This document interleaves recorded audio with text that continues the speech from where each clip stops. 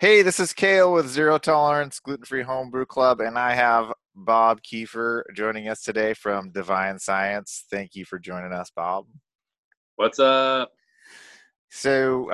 Bob is a great friend of the club, and just first question starting off. Well, first of all, your background is way nicer than mine. Do I need to step up my background game here? How do you? What's up? What sort of background are we talking about? Your flower, so beautiful. Hey, yeah.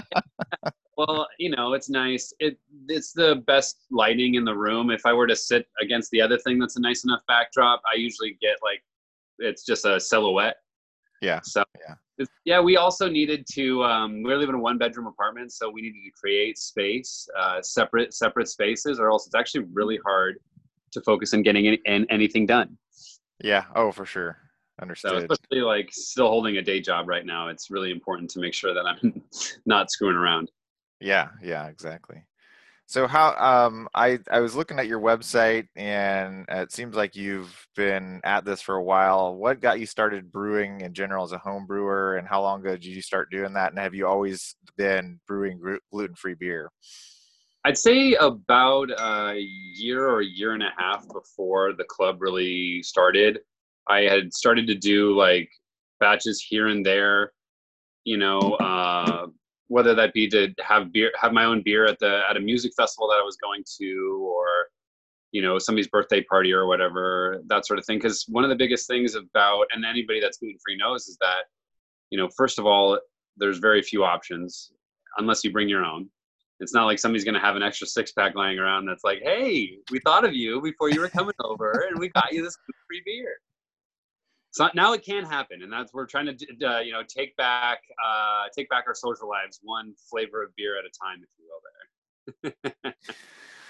Yeah, I definitely hear that. I mean, I think that in the Pacific Northwest where I am, I've actually got it kind of lucky, but most areas of the country, it's kind of a wasteland. And surprisingly, you're in California, right? And you would Yep. think California would be kind of health conscious, big into gluten free, and already have you know gluten free breweries out there. But it seems like there's really a kind of a wasteland when it comes to that, even in California, right? For sure. I mean, I think we're trying to really, go to market hard, and the fact that we're in health food stores as well as Total Wine and now Bevmo, I think that really positions us well to be able to bring that, you know, good gluten-free beer to the market. The only other gluten-free that's pervasive in California is Glutenberg. So, they've got almost, I want to say, 8 flavors now. And for me, I was, sitting as a home brewer going, if they can do 8 flavors, I can do at least one. And Right. so that was kind of the motivating factor. I felt like if I didn't act now, I would be the second gluten-free beer in Southern California.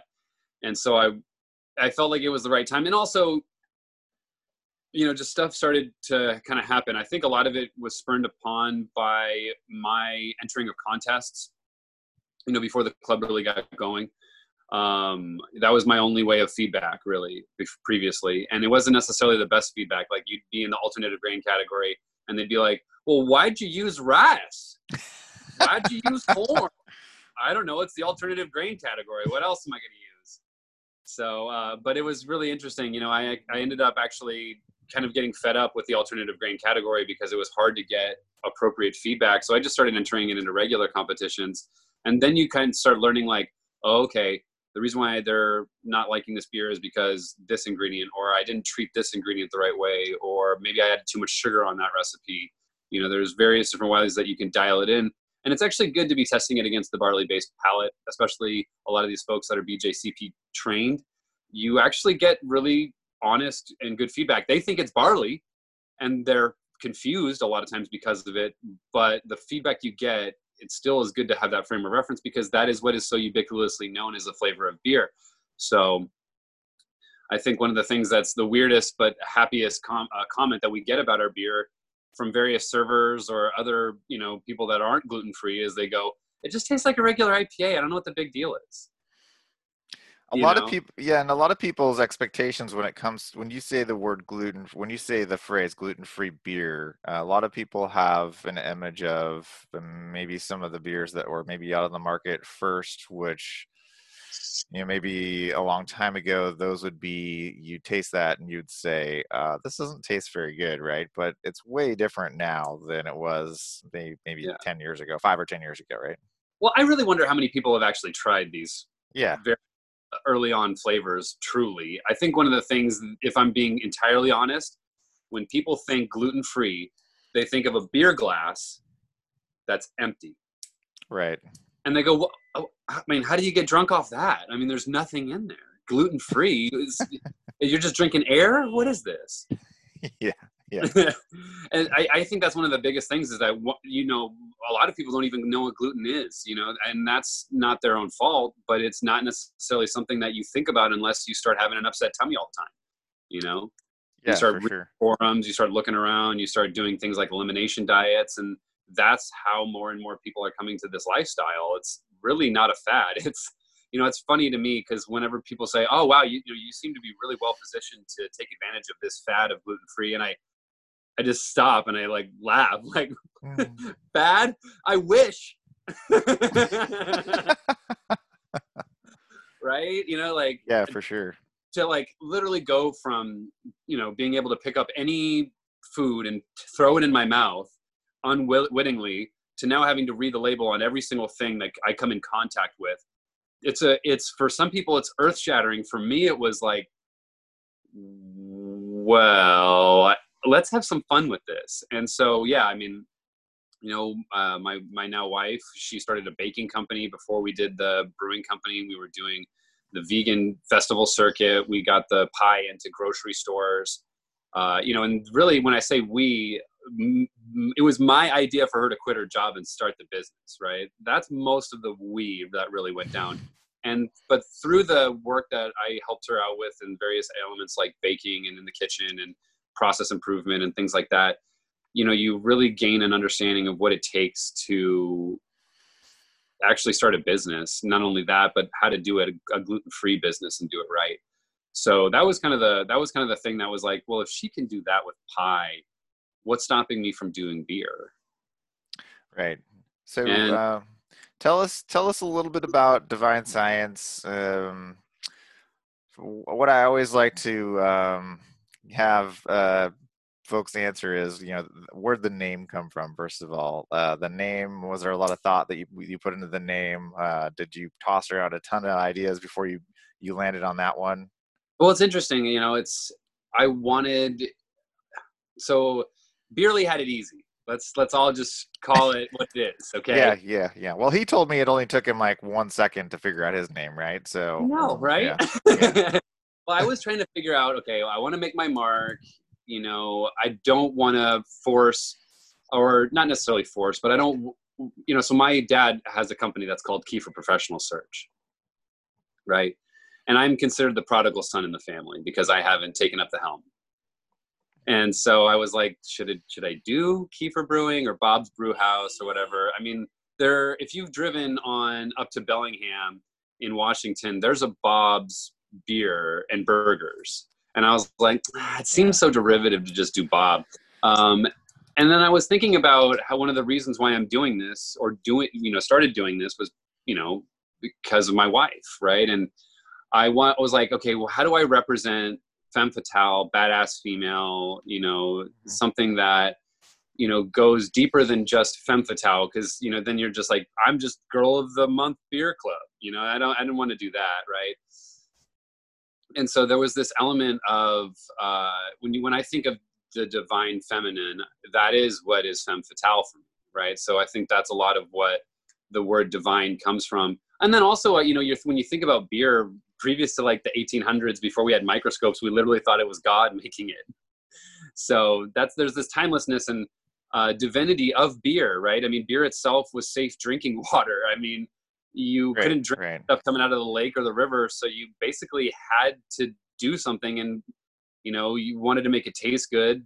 You didn't want it to just be passable, and I think that's where you started seeing quality in things like beer, going from sour beers to the now macro style beers that we all enjoy nowadays.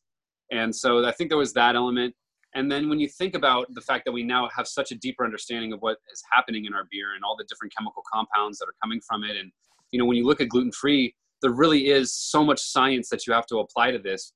So much science that you really can't even do the same things that barley brewers do. It just doesn't work the same. And in fact, you're going to end up with a much inferior product if you do the same things as barley brewer in many cases. I'm looking at some on your website. You have some of the cans of Divine Science, the Event Horizon, the Blonde, and then the Third Contact. And the artwork is pretty fantastic on those. So tell me a little bit about the artwork, where'd that come from, and the inspiration behind that.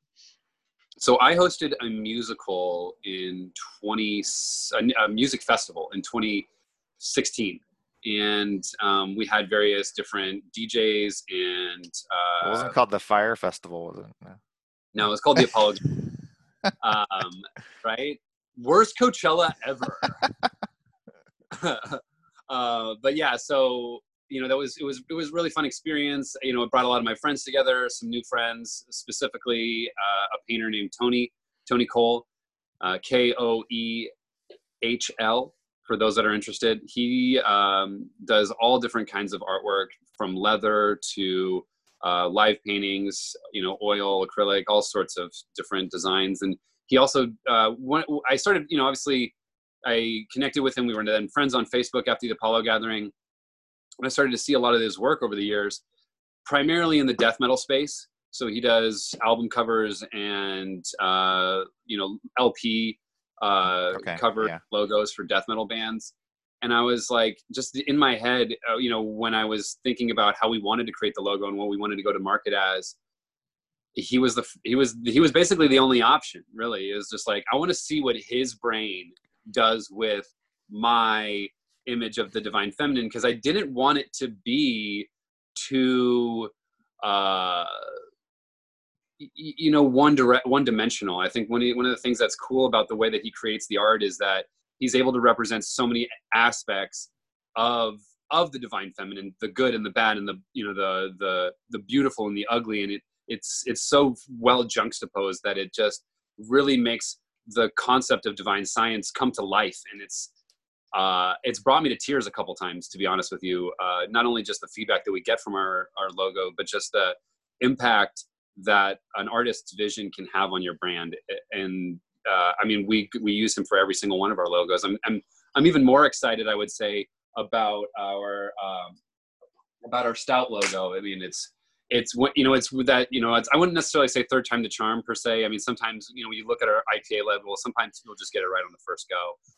But, you explain a concept that it's almost tough to put in words, really. And then he's able to visualize where your head's at and then create something that's just utterly magic. Like, this is the label for our stout.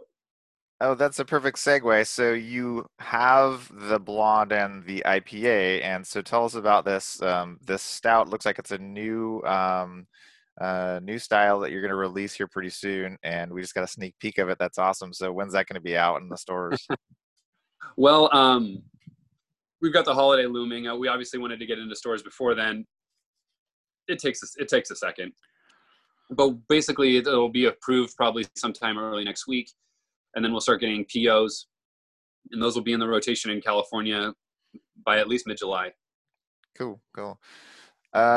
So one of the big reasons I wanted to get to talk to you is because you do something that's a little bit different than the other brewers that I've talked to so far. It's called contract brewing, right? So tell us about contract brewing. What is that? I think everyone kind of knows the basics of it. And then what are the positives about that? And then what are the not so positives about that? Contract brewing is a great way to put a brand on the market and start getting feedback quickly, which allows you to really dial in recipes before you get into a larger space. The pros are pretty much that you don't have to go through as many hoops. You don't have to build from the ground up. You don't have to install a brew house. You don't have to dig trench drains and epoxy your floor. There's a lot of things you don't have to do because you're walking into a brewery that's already established most times.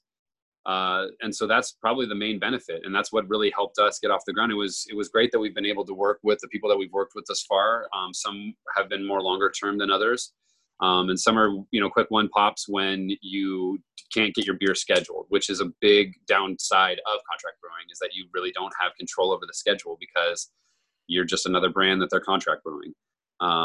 The other downside is, and this is a not so positive aspect of the barley beer industry, but most people view their mash tun as what they call pre-boil, which means that they actually never clean it.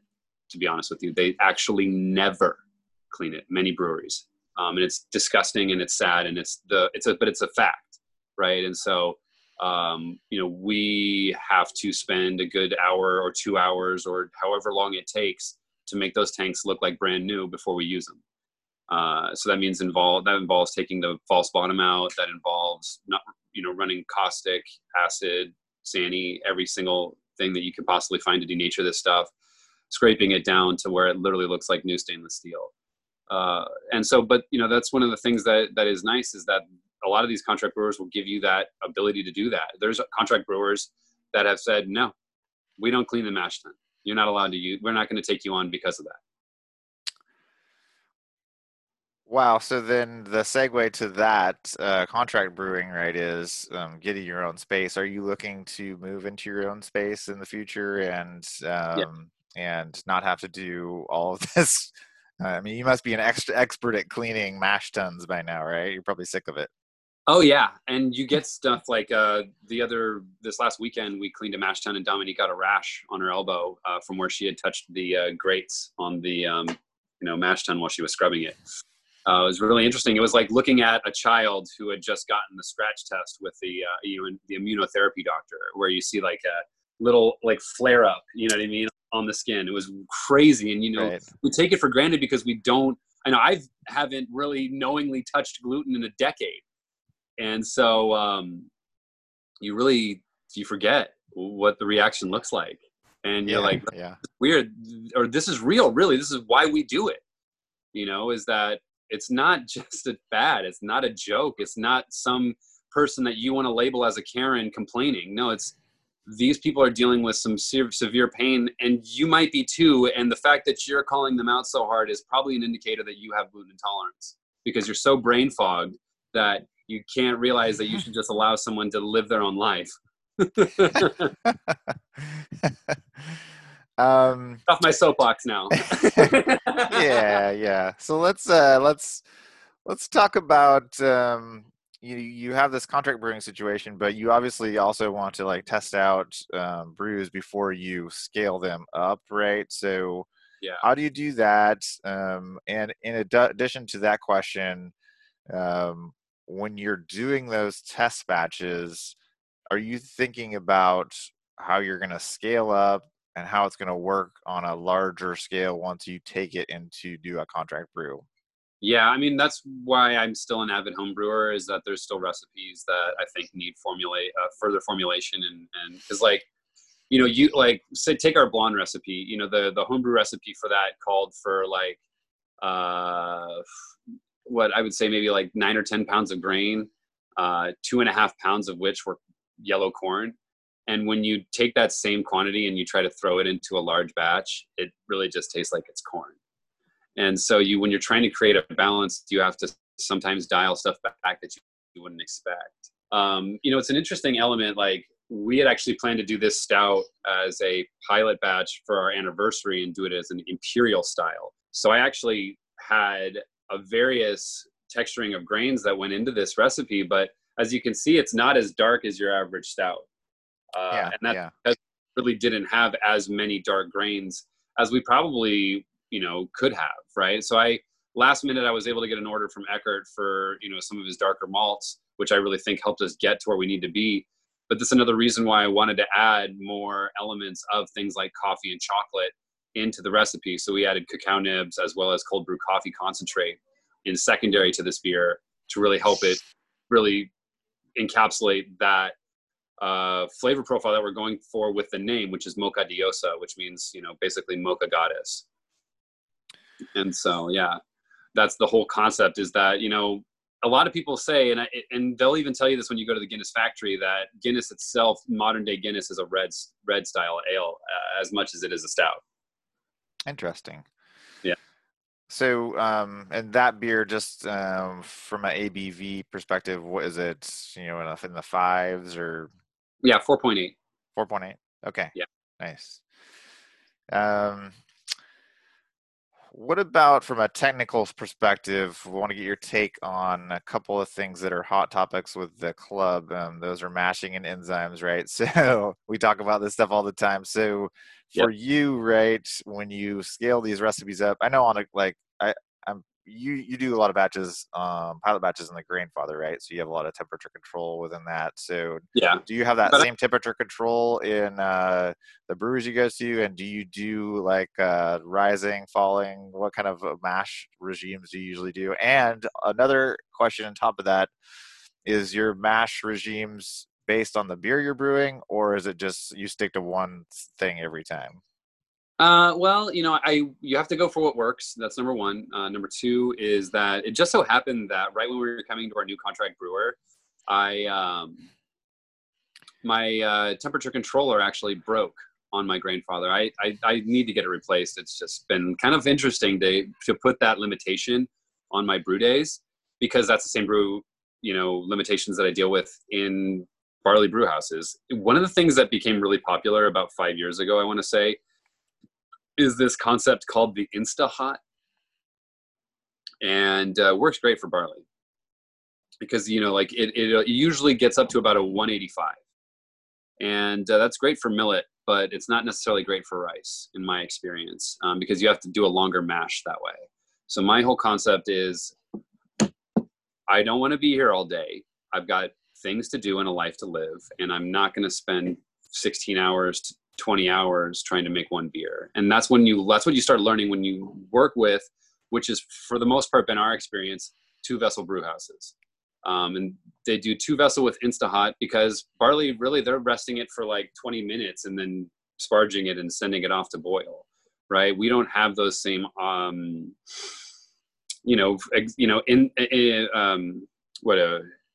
don't have those same internal enzymes in our grains, right? So that becomes a consideration. You know what I mean? Like if I had, a steam injected mash tun, I might not even add enzymes, right? Because you can do your quick rest, boom, second rest, third rest, drain the liquid out, steam inject it till you hit a high enough temperature to fully gelatinize and liquefy those enzymes. Add that water back, boom. You know what I mean? Perfect rendition of an Ed Golden recipe. But almost any brewery that's going to be able to take you on is not going to have that capability. I think if we had an HLT, I think it would make a lot of difference. And that's really one of the goals that we have, is to do at least a 3-vessel brew house when we build our own brew house, because I want to strike at a very high temperature that a lot of people are actually made very uncomfortable by, which is 205 is typically my strike temperature with rice. And the reason being is that rice will cook at 190 within 20 to 30 minutes. So you can get that first rest done quickly while you're precipitating your temperature. And heck, you can even start adding your millet at that temperature too, because that will further precipitate your temperature, which allows you to get a quicker mash in. I don't intentionally set out to do 4-hour mashes. The way that the temperature tends to fall, however, in a large vessel brew house is that it'll take a while because you've got a lot of volume. And so you'll probably end up doing a 4-hour mash anyways. But I'm not setting out to do that. I want to cook the grains with the termamel as I'm precipitating the temperature. The moment I hit 155, secondary enzyme, which is for us Saxime Pro 1.5X. So we don't use CBAML, but we use a comparable enzyme. That enzyme's optimal temperature is between 150 and 155. And so that allows us to do everything that we need to do relatively quickly. We also do something that I learned from Ghostfish, which is we Vorloff the entire time, the entire mash. And also I get about 19 to up to 30% higher efficiency with mash rakes. So that's pretty much almost a prerequisite now to own a gluten-free brew house, is to have mash rakes or something that's fully incorporating those enzymes into the grains as you're mashing them. Are you using do they use some sort of RIMS tube setup in the Vorloff for those? Or are they How are they temperature controlling during that process? Or are you Well, just falling the whole time? Are you just falling the I, whole time? I'd rather just fall the whole time and then add hot water that's at like 185 for sparge and then head off to boil. Just because it's not, because most of these mash tuns are not direct source heat or steam injected. And because of that, you can't do step mashes, like vertical step mashes. You have to do falling step mashes typically. What about any experimentation with like Ondia Pro or the Ceramex Flex? Those are kind of big club items that we see out there these days. Have you experimented with those enzymes at all? Yeah, I've considered for sure. I think that, maybe when we make the next rendition of stout, I think an Ondia may help for that recipe. The other recipes, we're getting close to 99% efficiency on our grains. And I think both our blonde and our IPA want to be dry. So I don't mind using what we have and making it fermentable. Like our IPA routinely starting gravity is in like the 1055 to 1058 range because we go high gravity and then we actually dilute. And I finish almost every single time at 007. And so I'm getting like Oh a wow. 6.7, 6.8 IPA every single time, just by doing that, just by having the intention to be making a drier IPA. And that's, you set out to make it, you make it well. And that's one of the things that I believe that's one of the reasons why our IPA still outsells the blonde, even though it's more expensive. So, I asked this question to JP, so I'll throw it to you too. So, if you had one piece of equipment that you could not live without during your brew day, be it, on a homebrew scale or even when you're talking about doing this contract brewing, what is there one or two things that you just cannot live without, that really, or just make your life a lot easier in the brew day? That's a really good question. I think that I think one of the biggest tools that you have to use is your head, because you're always going to have some hiccup that happens. Like for instance, we found that in the summer, our falling mash is even less effective because of that element that it's hot outside, and our contract brewers in the desert in California and Riverside. So it's like 100 degrees outside.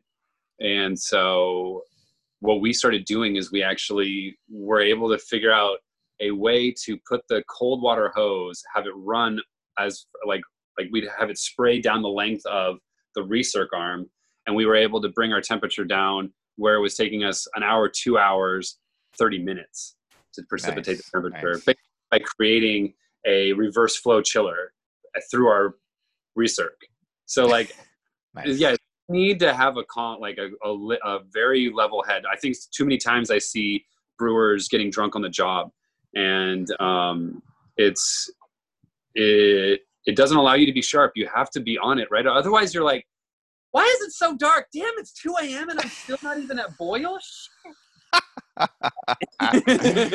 Yeah, yeah. Where you were saying the other day you were like dumping like bags of sugar into your grandfather because there's. I mean, I'm sure when you're at these different places in contract brewing, you have situations where you're like, oh shit, I gotta fix this, Yeah, or oh shit, I'm gonna be here for 10 hours waiting for this mash to fall. I gotta figure this out now, right?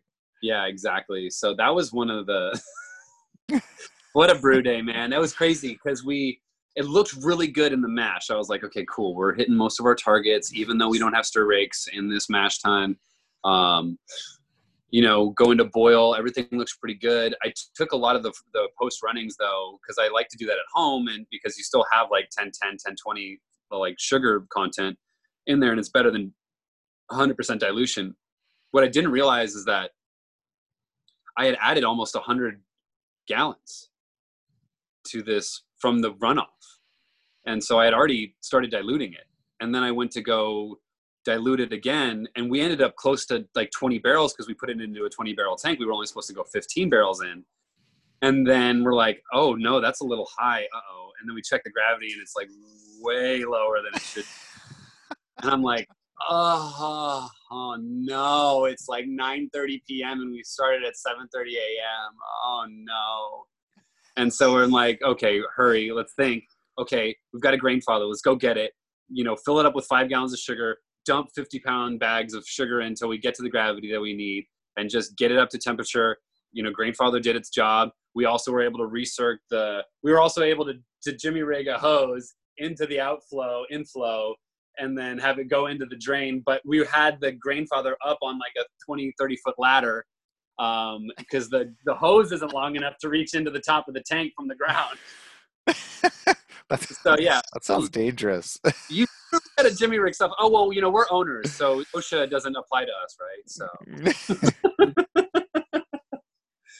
you just think of stuff and you got to do it, and otherwise you're like, are we creating a new label for a session IPA? What do we do? It's got the same Right. hop. Like, how am I going to really pass that off? Like, I'm not going to do that. And so you've got to think on your feet, and you've got to be ready to go. And that's a weird way of answering your question. If it was actually like a physical piece of equipment, stir paddles. You have to have stir paddles if you're above 7 barrels. Yeah, gotcha. There's no other way to do it. Because you're like literally like, I tried stirring for like 5 minutes on this 10-barrel mash tun that we were on like last weekend. Like 5-10 minutes, dude. I was toast. That's like me when I got my Corona mill, right? When I started brewing, and I had just the handle on it, right? And I had like 10, 15 pounds of rice, and I was like, I want to brew my first beer. This is awesome, man. And then about 20 minutes later, I was like, this is freaking awful. I need a drill, man. This is terrible. Oh my God, right? Yeah, and it's like, I think one of the things that, you feel this artisanal element, but you'll realize what scale really looks like. The moment you lift your 40-pound bag into a mash tun, you're like, man, I need an auger. Man, I need a mill. Man, I need a grist case. Man, screw a grist case. I'm gonna get a silo, dude. Because like I apprenticed at Ghostfish, and they have a really nice mill room, but I don't know if it's changed since I've been there, but you got to manually walk those bags up the stairs, and you got to pour them in there, and you got to adjust the mill settings for each specific grain that goes in there. And I have a lot of respect for that, but I also, like, for me, I don't got that kind of energy. Like, I want to, I mean, if I can make somebody else younger than me do it, fine by me, but I don't know how long they're going to want to do that either if I don't want to do it. Yeah. So You've been a great advocate for the Zero Tolerance Club, and for people that aren't aware, there's a lot of the conversation with our Zero Tolerance gluten-free homebrew club takes place on our Facebook page. And you've also been a speaker at HomebrewCon. You've written a bunch of articles. You've been on, I'm looking at your website, Beersmith a couple times, right? I don't know how you worked that out. That's pretty awesome. So, and then also HomebrewCon 2021 is coming up here.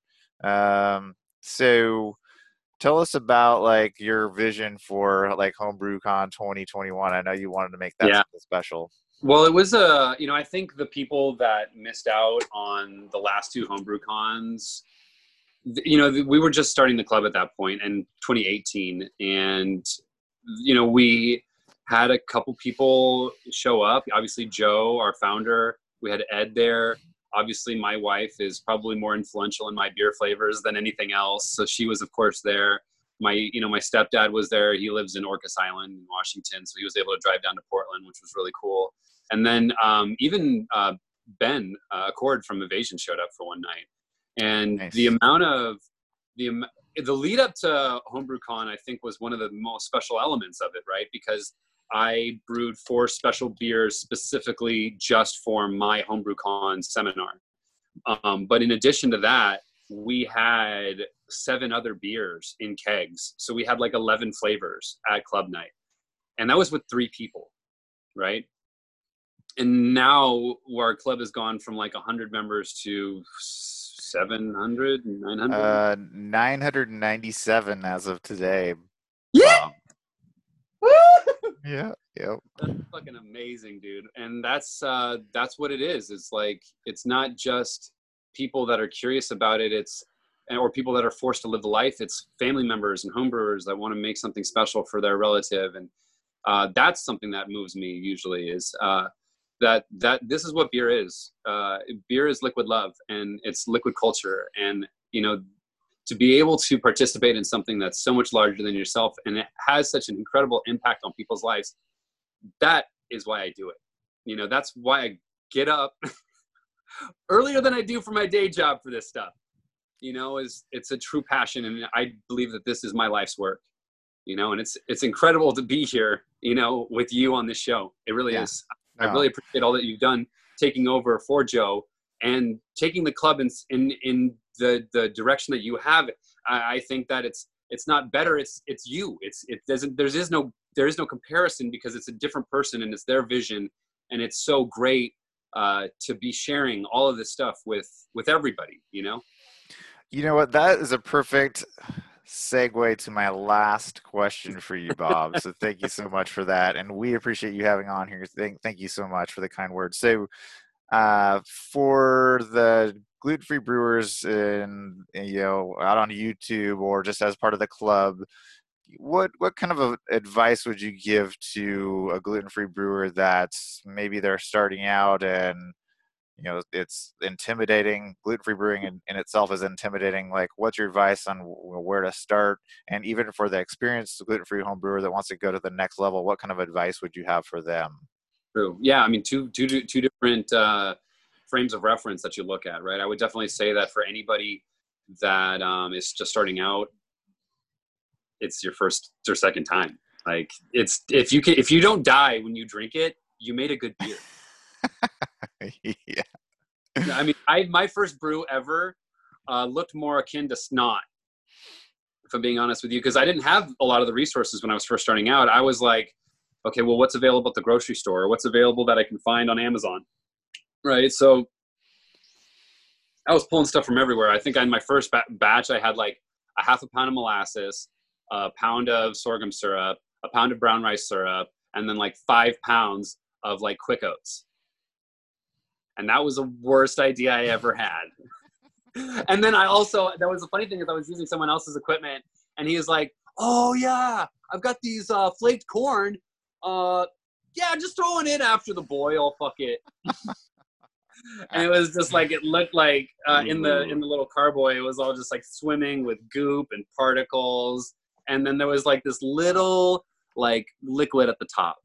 And that was the liquid that we had in there. And I was like, I don't think this is right. And then I smelled it and I was like, dump it.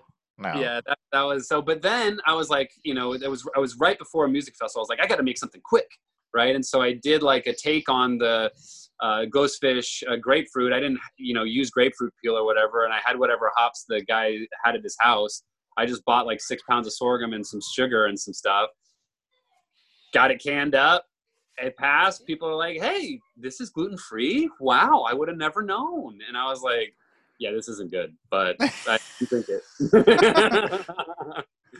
So you really got to start somewhere. You got to have a lesson learned, and it's better to make something that you can at least drink than the way that I did it, which is something that I would never even give to my worst enemies.